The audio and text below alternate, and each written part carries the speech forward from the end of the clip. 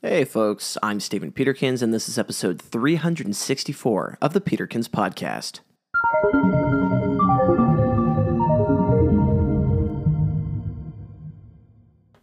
Today, we're going to talk about taking data management seriously. Data management isn't on the highest of people's priorities. We're constantly told the platitude that data is the new oil, and we all know how much value companies like Google and Facebook capture from our own personal data. However, when it comes to our own private personal data, I find we do a very sloppy job of managing it. We very rarely put the time into organizing and archiving it properly, failing to secure and protect our data for years at a time. I can't point fingers at anybody.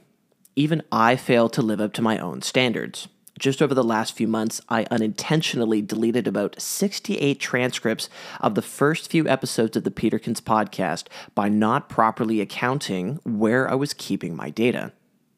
You see, I had all of my earlier transcripts on a service called InkDrop, which was a markdown editor that I was using before I made the switch over to Notion to handle all of my notes. I had all sorts of great information on there. Original blog posts, random thoughts and notes that would have been great for podcast ideas. I had some Mandarin lessons, and as previously mentioned, some of the earliest original transcripts of this podcast. After switching to Notion, I stopped using InkDrop entirely. It was costing me about $5 a month, so after looking at one of my credit card statements, I hastily dropped my account. However, I didn't do the proper work of exporting all of my data before deleting my account.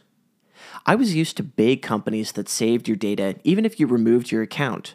But because this was a small company, they delete everything.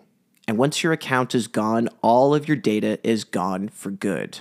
All of that work down the drain because I didn't do my due diligence in properly archiving it. At least the data that's most valuable to me is recoverable. There's ways for me to regenerate those podcast transcripts, whether through some automated service or just by paying someone to do that. But that other information is gone forever. My story is not unique. I bet you have one yourself. When misfortune strikes us, we're reminded with horrible clarity the value of our data. Over time, we lose that sense of that value because our data is so ephemeral. We can generate it so easily, and we can delete it and lose it even faster. Because of this perceived weightlessness, it leads us to be careless with our most precious data.